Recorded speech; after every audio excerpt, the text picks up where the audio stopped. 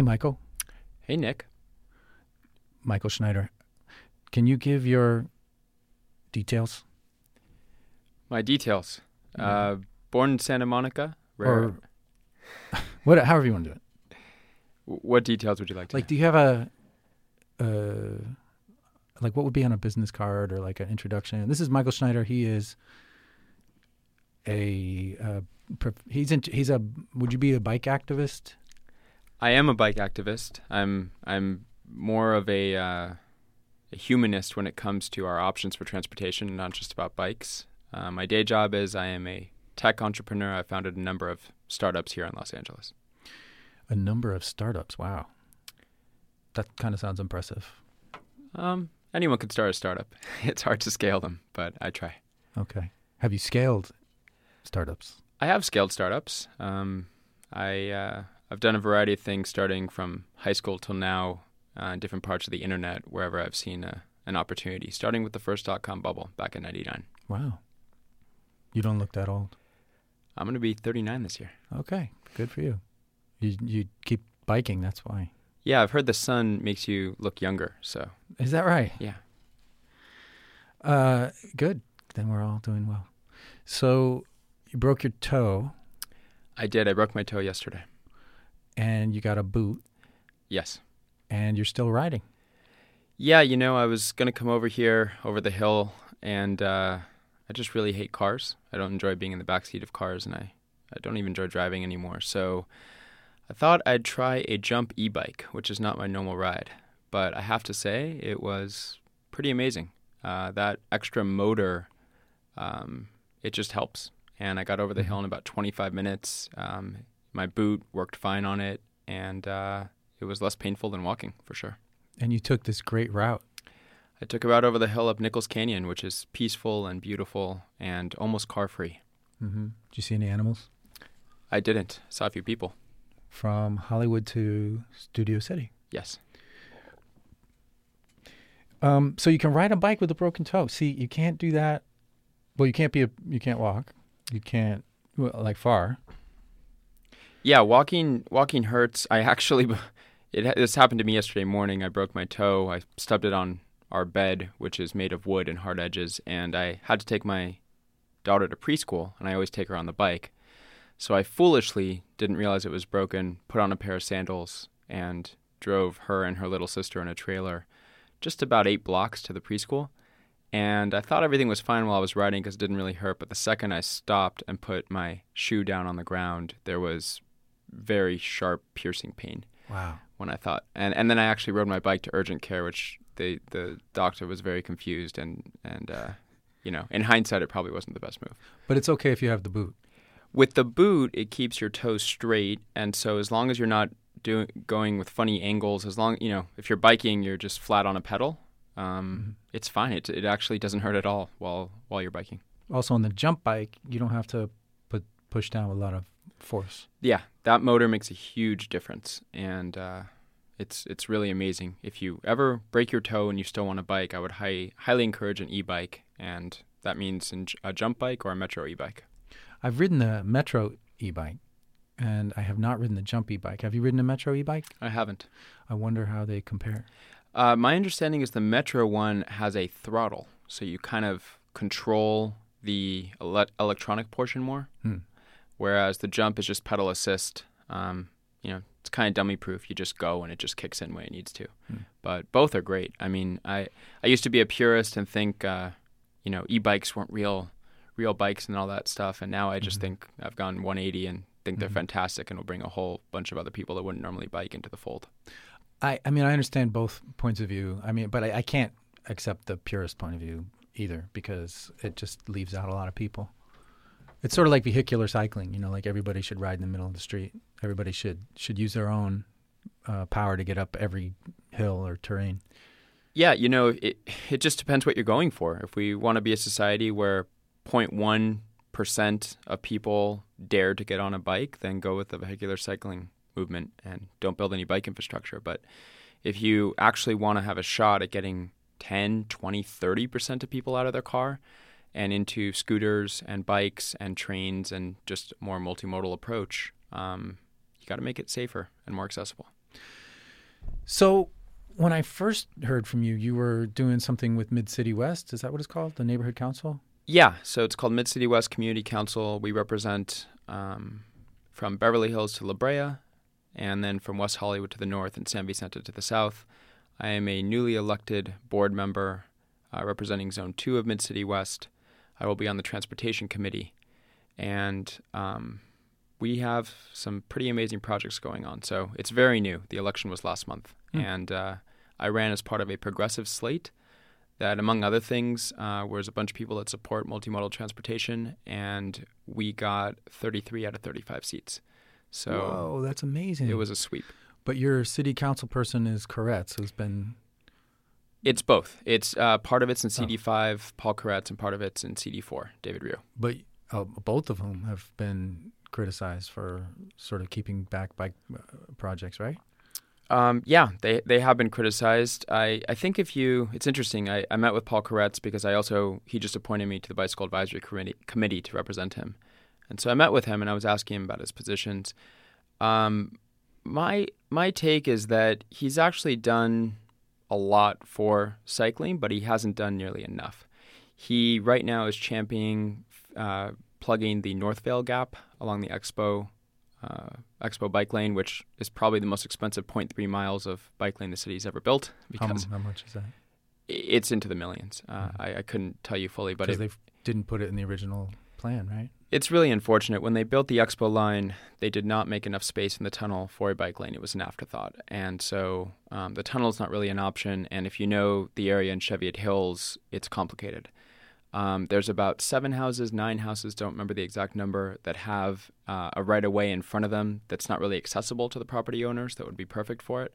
But it requires the city buying that property and then doing some fairly complex scaling of the hill to make it accessible to cyclists. So it's expensive. It is worthwhile because that will then fully connect the Expo bike path from essentially the ocean to downtown, which is exciting. It's so frustrating, though, that they didn't do... I mean, we were talking about how they needed to do that when they put in the Expo line, right? I don't know. Were you here the whole time? In Los Angeles? Yeah. I'm born and raised here. Oh, okay. Yeah, I was here. Because you seem to have just come out of, nowhere. I'm new to this world. I'll say that. I've only been in local politics or a bike advocate for about a year. Mm-hmm. So I'm still meeting everybody. I'm still learning about it. I'm not the smartest guy in the room when it comes to this stuff, which I love because I get to ask questions and try to understand the lay of the land. It's interesting when somebody says that about themselves. I'm not the smartest guy in the room, because then you got to watch out for that person. I'm in much more of a listening mode than I am in a having solution mode. But I have concluded that who is in city council matters a lot. And I'm going to be working very hard. I'm already doing it with the special election CD12, but I'm going to be working very hard over the next few years to make sure that the city council represents the will of the people and not just more conservative people that are just very good at making noise, but don't represent the majority of people in Los Angeles. CD12. Yes. Lorraine Lundquist. Who I actually met at I took a Cal Earth workshop to build eco-domes, or I think that's what they're called, and also at a Greywater workshop at Eco Village, and then at the LANCC meeting where they were trying to make road diets illegal in LA or something. But and so I know that she's an environmentalist, and she's got a cargo bike on her website in her campaign material. I love that she has a picture of her biking her kids to school on her website. And again, I'm not just for cyclists. I want better cycling infrastructure, but better cycling infrastructure has to be combined with better scooter infrastructure. It's kind of the same, which also should be combined with better bus infrastructure and pedestrian infrastructure. So it's kind of all connected. I think Lorraine would be a breath of fresh air for CD12. I think that her policies on transportation would be night and day. And we need more women on city council to better represent the population. So it's just a win-win. And, LA is not usually a red versus blue kind of thing. But it's also interesting that I believe it's the last Republican-held seat in Los Angeles, that if she won, it would be all blue. And there's a Republican. Her opponent is Republican. John Lee, yes. Yeah, and he has come out publicly against the BRT along Nordhoff, and he's essentially the opposite. He's kind of the same old, where you have council members that say they're environmentalists, but don't actually implement policies that do anything to get cars off the road. So it's kind of a conflict. Everybody says, I care about the environment. I just don't want it in my backyard. Yeah, and I care about homelessness, but I don't want bridge housing, down the street from my house. Or I care about making housing cheaper, but I don't want the single-family home next to me to become a fourplex. So It's on and on. What I think is very true about this city and about the country is that if younger people ever woke up and voted anywhere near the same turnout as older Americans do, everything would look completely different, including our own city council. So when I talk to, I'm not that young anymore, I'm going to be 39 this year, but when I talk to people in their 30s and their 20s, most of them aren't that politically aware locally. They care who's president, perhaps, but they don't connect them voting in local elections to changes in their day-to-day life. And I think a lot of people look at a street and say it's hardscape, it's concrete, it can't possibly change. That's the way it is, and they don't make the connection. But the truth is that we can change our city. Market Street in San Francisco is a great example. Market Street used to be packed with cars, and it's now only for buses, cyclists, and scooters.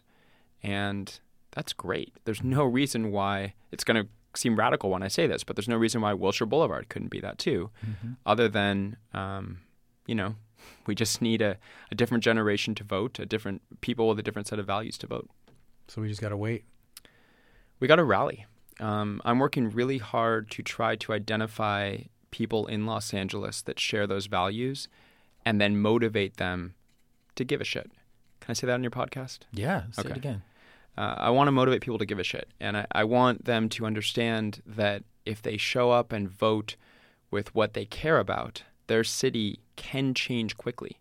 People don't know this. It took me a while to learn this, but the mayor of Los Angeles doesn't have a lot of power. We have a weak mayor system. So who's in city council, who represents them, it becomes sort of this, king of their fiefdom that dictates what goes and doesn't go. And it's just insane that you have someone like a Gil Cedillo who, is allergic to the word bike. He's CD1. He's CD1, and therefore projects that are good projects, including, I believe, My Fig, just magically stop. When you're walking around, the average person is not thinking about what council district they're in. I bet you most people don't even know what council district they're in or realize there's 15 council districts. But that, one council member cannot hold hostage the entire city to a network of bus lanes, a network of mobility lanes. That has to change. So have you heard, Stephen Box? I do. He's in the Department of Neighborhood Empowerment. He was trying to get everybody to join the city council. And I signed up, but I didn't even put a picture in or anything. Do you mean a neighborhood council? Neighborhood council, sorry. Okay. Yeah, I think neighborhood council. So we just had our first meeting. It was very interesting, and there's 35 people on Mid-City West, so it's a big board. It's just so everyone understands, neighborhood councils don't have any actual power, but they have a lot of influence. A statement from the neighborhood council supporting or not supporting something does carry weight with the council member, so it does matter. And I love that I just ran and we basically swept with a group of great progressive leaders. A similar thing happened in Silver Lake. It wasn't a complete sweep, but it's now a progressively majority city council. Palms is very progressive. Mar Vista, funny enough, due to a 0.9-mile road diet that Mike Bonin implemented, is quite conservative still. And that's holding up a bit of progress in that part of Los Angeles. That is so frustrating. Yeah. But you've been really active in the BRT, the Bus Rapid Transit controversy, or what? Do you want to go over that? I've seen you on Twitter as Top Modesto. Well, I'm not Top Modesto. That's not you? No. Who is that? That's somebody with Bike the Vote. Oh, okay. Yeah. But it's great that that person has been at these meetings and has been sort of our eyes and ears on the ground. So I don't live or work in Eagle Rock, Glendale, or Burbank, but I believe that I don't know if everyone's familiar with what's going on Flower Street, but there's a temporary Blue Line closure, and Metro put in a temporary, they called it at the time, rapid bus lane enforced by 8 officers of the LAPD between the hours of 3 and 7 p.m. And they're running 70 buses per hour, more than one a minute. So you have a situation where it didn't exist before, where you have a right-of-way exclusive to buses with headways being under 1 minute. That's great What's a service. Headway? How long you wait for the bus to arrive. So, and it's from where to where on Flower? I don't have the exact borders memorized. It's from around 7th Street and Flower to, I want to say Avalon. I could be wrong about that, but it goes about 3 miles. And the point is that, and just yesterday on the city council, Mike Bonin said that he wants to study making this permanent, which is really exciting. Wow. But it's the first time in Los Angeles you have a dedicated bus lane that's enforced. That's the key thing, because Wilshire Boulevard does have a dedicated bus lane, other than the parts that go through Beverly Hills, because Beverly Hills opted out, at rush hour between the hours of 3 and 7 p.m. But Beverly Hills is on my list, too. Yeah, we'll talk about Beverly Hills. But so this has existed. It has not been this enforced and this frequent with a bus on average more than once a minute. So when now, you say enforced, you mean they keep cars out of the lane? Correct. LAPD actively ticketing people, moving people, towing people, doing whatever it takes. Great. This is a different level of engagement and enforcement that we haven't seen before. And so there's this project, as everyone I think listening to this might know, between connecting Eagle Rock, Glendale, and Burbank. And I just think this process is so broken because, well, first of all, this has been talked about by Alyssa Walker and others, but the fact that Metro sent out an invitation to this only saying how to park for free, like here's where the free parking is located if you come to these meetings, when the meeting is about a dedicated bus lane. Who sent that? Metro. Oh. They send out an invitation to people that wanted to come, and Crazy, the man. only instructions were free parking. It wasn't go on this bus line to get there, or this is the train route if there is one, or whatever. You could bring a bike in. It literally was just here's where the free parking is. So unbelievable, and that's Metro. That's Metro.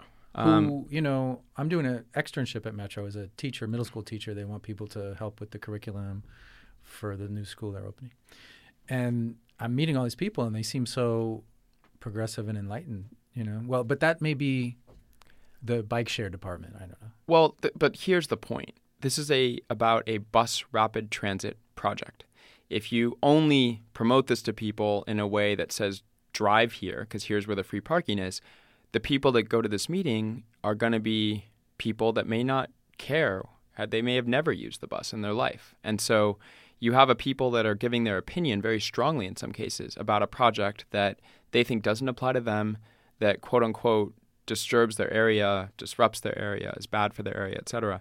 And that means that you're not really getting the opinion of people that it would actually impact in a positive way. And that's a problem. Yeah, and there's a lot of talk about how this group of people is really demographically out of touch with, for one thing, the average transit rider. And there's been a lot made of that. And there's some sort of very triggering things that they're saying, like some just along the lines of like, we don't want those kind of people in our neighborhood. Yeah, so Eagle Rock, for anyone that doesn't know, there used to be these covenants in Los Angeles that were very racially charged. So Eagle Rock was originally promoted as a white neighborhood. I think it is, probably because of that, very much still a white neighborhood. But this idea that we associate bus travel with race is kind of crazy. And it's also fairly unique to, I don't know if it's unique to just California, maybe the United States, but you go to Europe, there are businessmen in suits and ties riding the bus. Well, New York City. On the subway. New York City, absolutely. Well, L.A. The subway, the red line, I mean, if you go on the gold line or anything, that's, I mean, I'm not saying it's only people in suits and ties, but if you go during the morning commute. I'm born and raised here. There is a stigma in Los Angeles that you only ride the bus if you're poor. Maybe the bus. And maybe applies less to the train, but we have to get over that. here's the point. If you're driving, whether you're rich or poor, white or black, doesn't matter.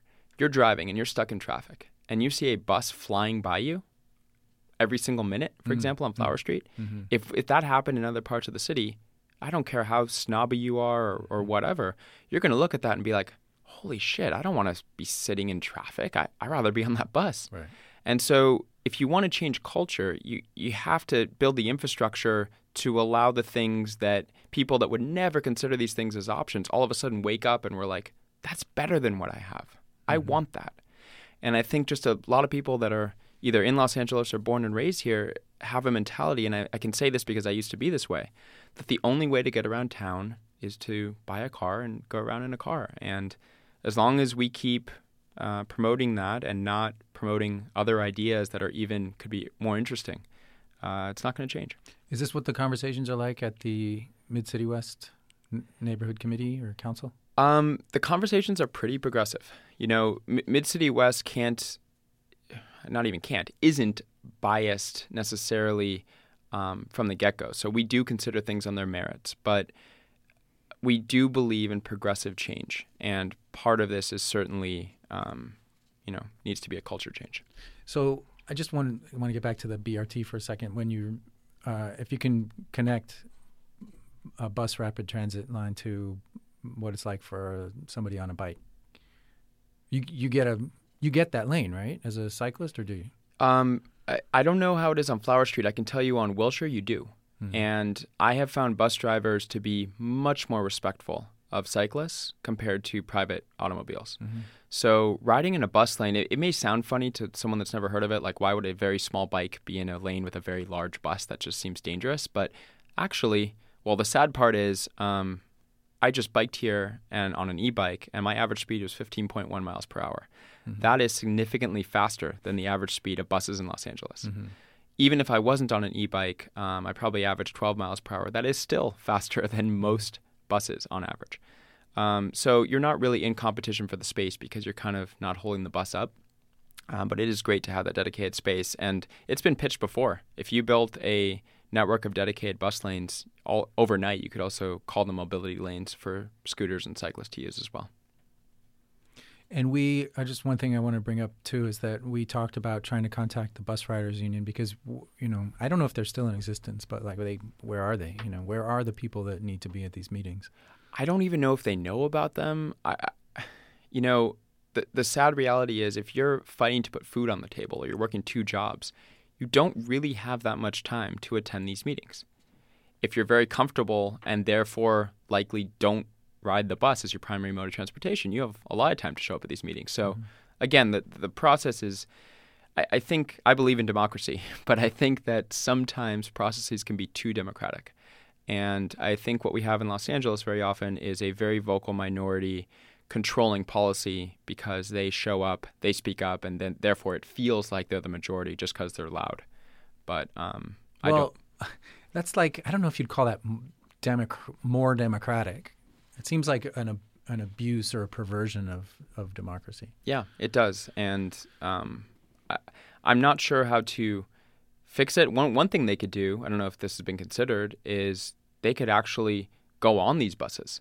And while they're riding, a Metro employee could go on and, raise your hand if you've heard of this project. Let me tell you about it in 20 seconds. Okay. How many people would be in favor of that? Who wants to learn more? Give me your email address.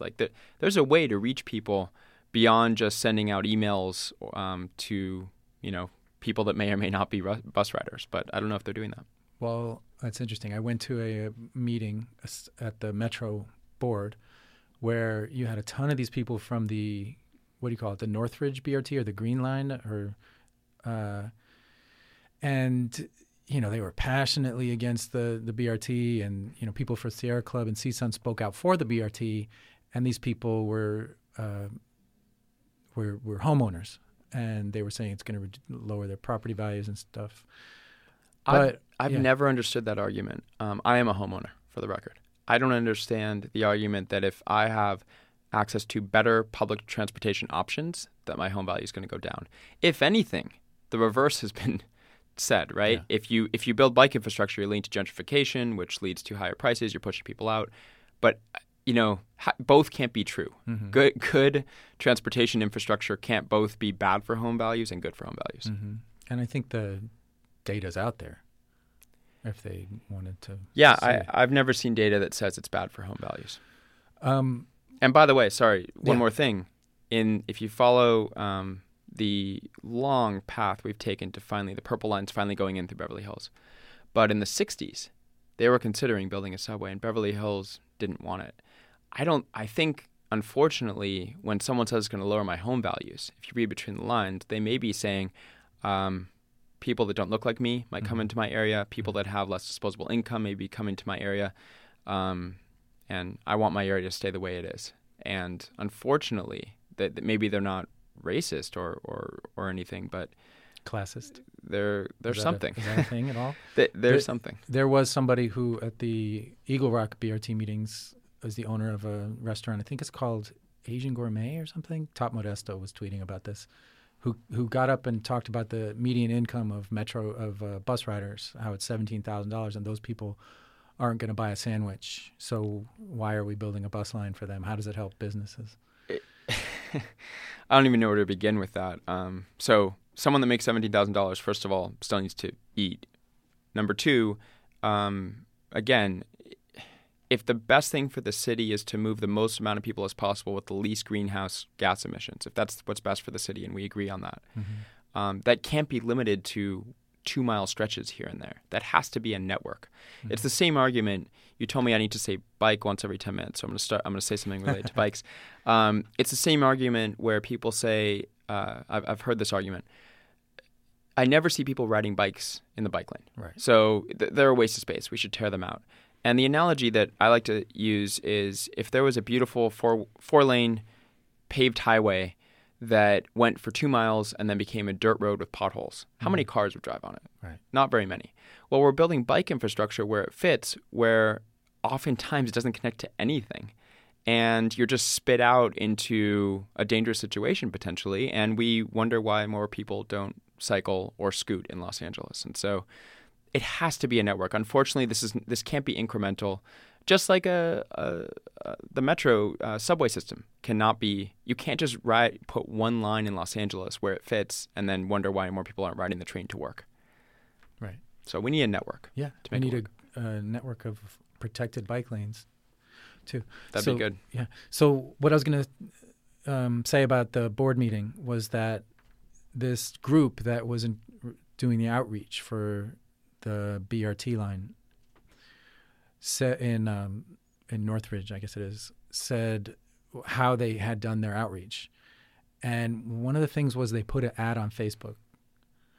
And I don't know what else they did, but that was the one that stood out to me because it just seems so, if I put up something on Facebook, nobody comes unless they're my personal, face-to-face friend, Nobody comes to stuff that you have no personal connection to because it's an ad on Facebook. I experienced that in my campaign. I put up an ad on Facebook. I spent about $20 advertising it to people within a mile of this coffee shop I was going to be at for a few hours. It got a lot of eyeballs. It got some likes.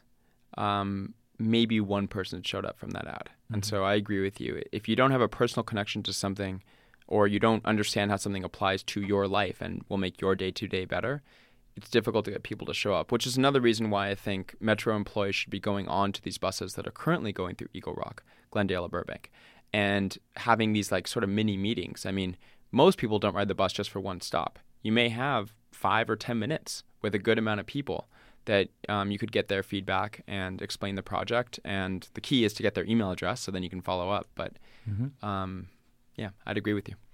And maybe if these Metro planners or whoever they are, they're not going to do it themselves. I mean, maybe they could get volunteers. I think volunteerism in this topic is huge. And most people that I've encountered, myself included, don't do this as their day job. I would love to do this stuff all day. I'm passionate about it, but I can't do it right now as my day job. So I think there's a group of people here that would spend an hour here or 2 hours there. And I'm trying to find them and then mobilize them for the right causes. I'm not there yet, but if I felt I had this built out, I would totally suggest to Metro that they tap into that list and get some volunteers to do it.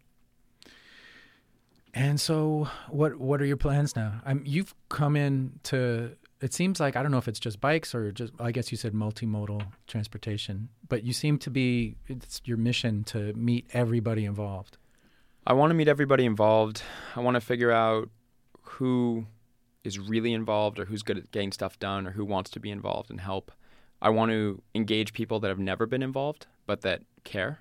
And I'm working on that. I want to find CEOs. I'm using my business network to find CEOs of companies that give a shit and that are willing to be an example. I think I shared with you, and we met. My wife's a good example. She runs a 60-person company in Culver City, and she biked to work one day. And the next day, 7 of her employees, more than 10% of her workforce, biked to work. Mm-hmm. Can you imagine if we had CEOs all over the region biking or scooting or taking the bus to work, being an example for their employees, and we got 10% of cars off the road, what that would mean for traffic, the air quality, and everything else. So I'm trying to figure out how to spark these movements. It's a great approach. I mean, that's a leadership idea, right? That you are the example. I think it's powerful. And just everybody on a bike is, every time I see somebody who has a cool, light on their bike, I'm like, I should get on my bike, right? And do that. It's so funny you say that. So I'm going to be doing something like that. It's very grassroots and doesn't scale well. But because my bike is my primary way to get around, I do see cyclists in different parts of the city. And my plan is to carry business cards to give them out to people, chat with them for 20 seconds at a red light or whatever we have, and see if they care at all about improving infrastructure, which if you're on a bike in Los Angeles, you probably care about that. Mm-hmm. And then give them a card with my email address on it for the nonprofit I'm starting, have them email me, add them to the list, and get them involved. That's probably the single best way to tap into people that have a vested interest to improve and have protected mobility lanes. I am launching a nonprofit called Streets for All. It will be streetsforall.org. I just set up my email today, so if anyone that's listening to this is interested in getting involved, you can just email me at Michael, M-I-C-H-A-E-L, at streetsforall.org. And that will be a nonprofit that will try to accomplish a lot of these goals that we've been talking about. All right. Well, thank you, Michael. I think this was a good interview. And you can always, set up other shows on topics you think we need to cover. Sounds good. It was fun. All right. Thanks. Thanks.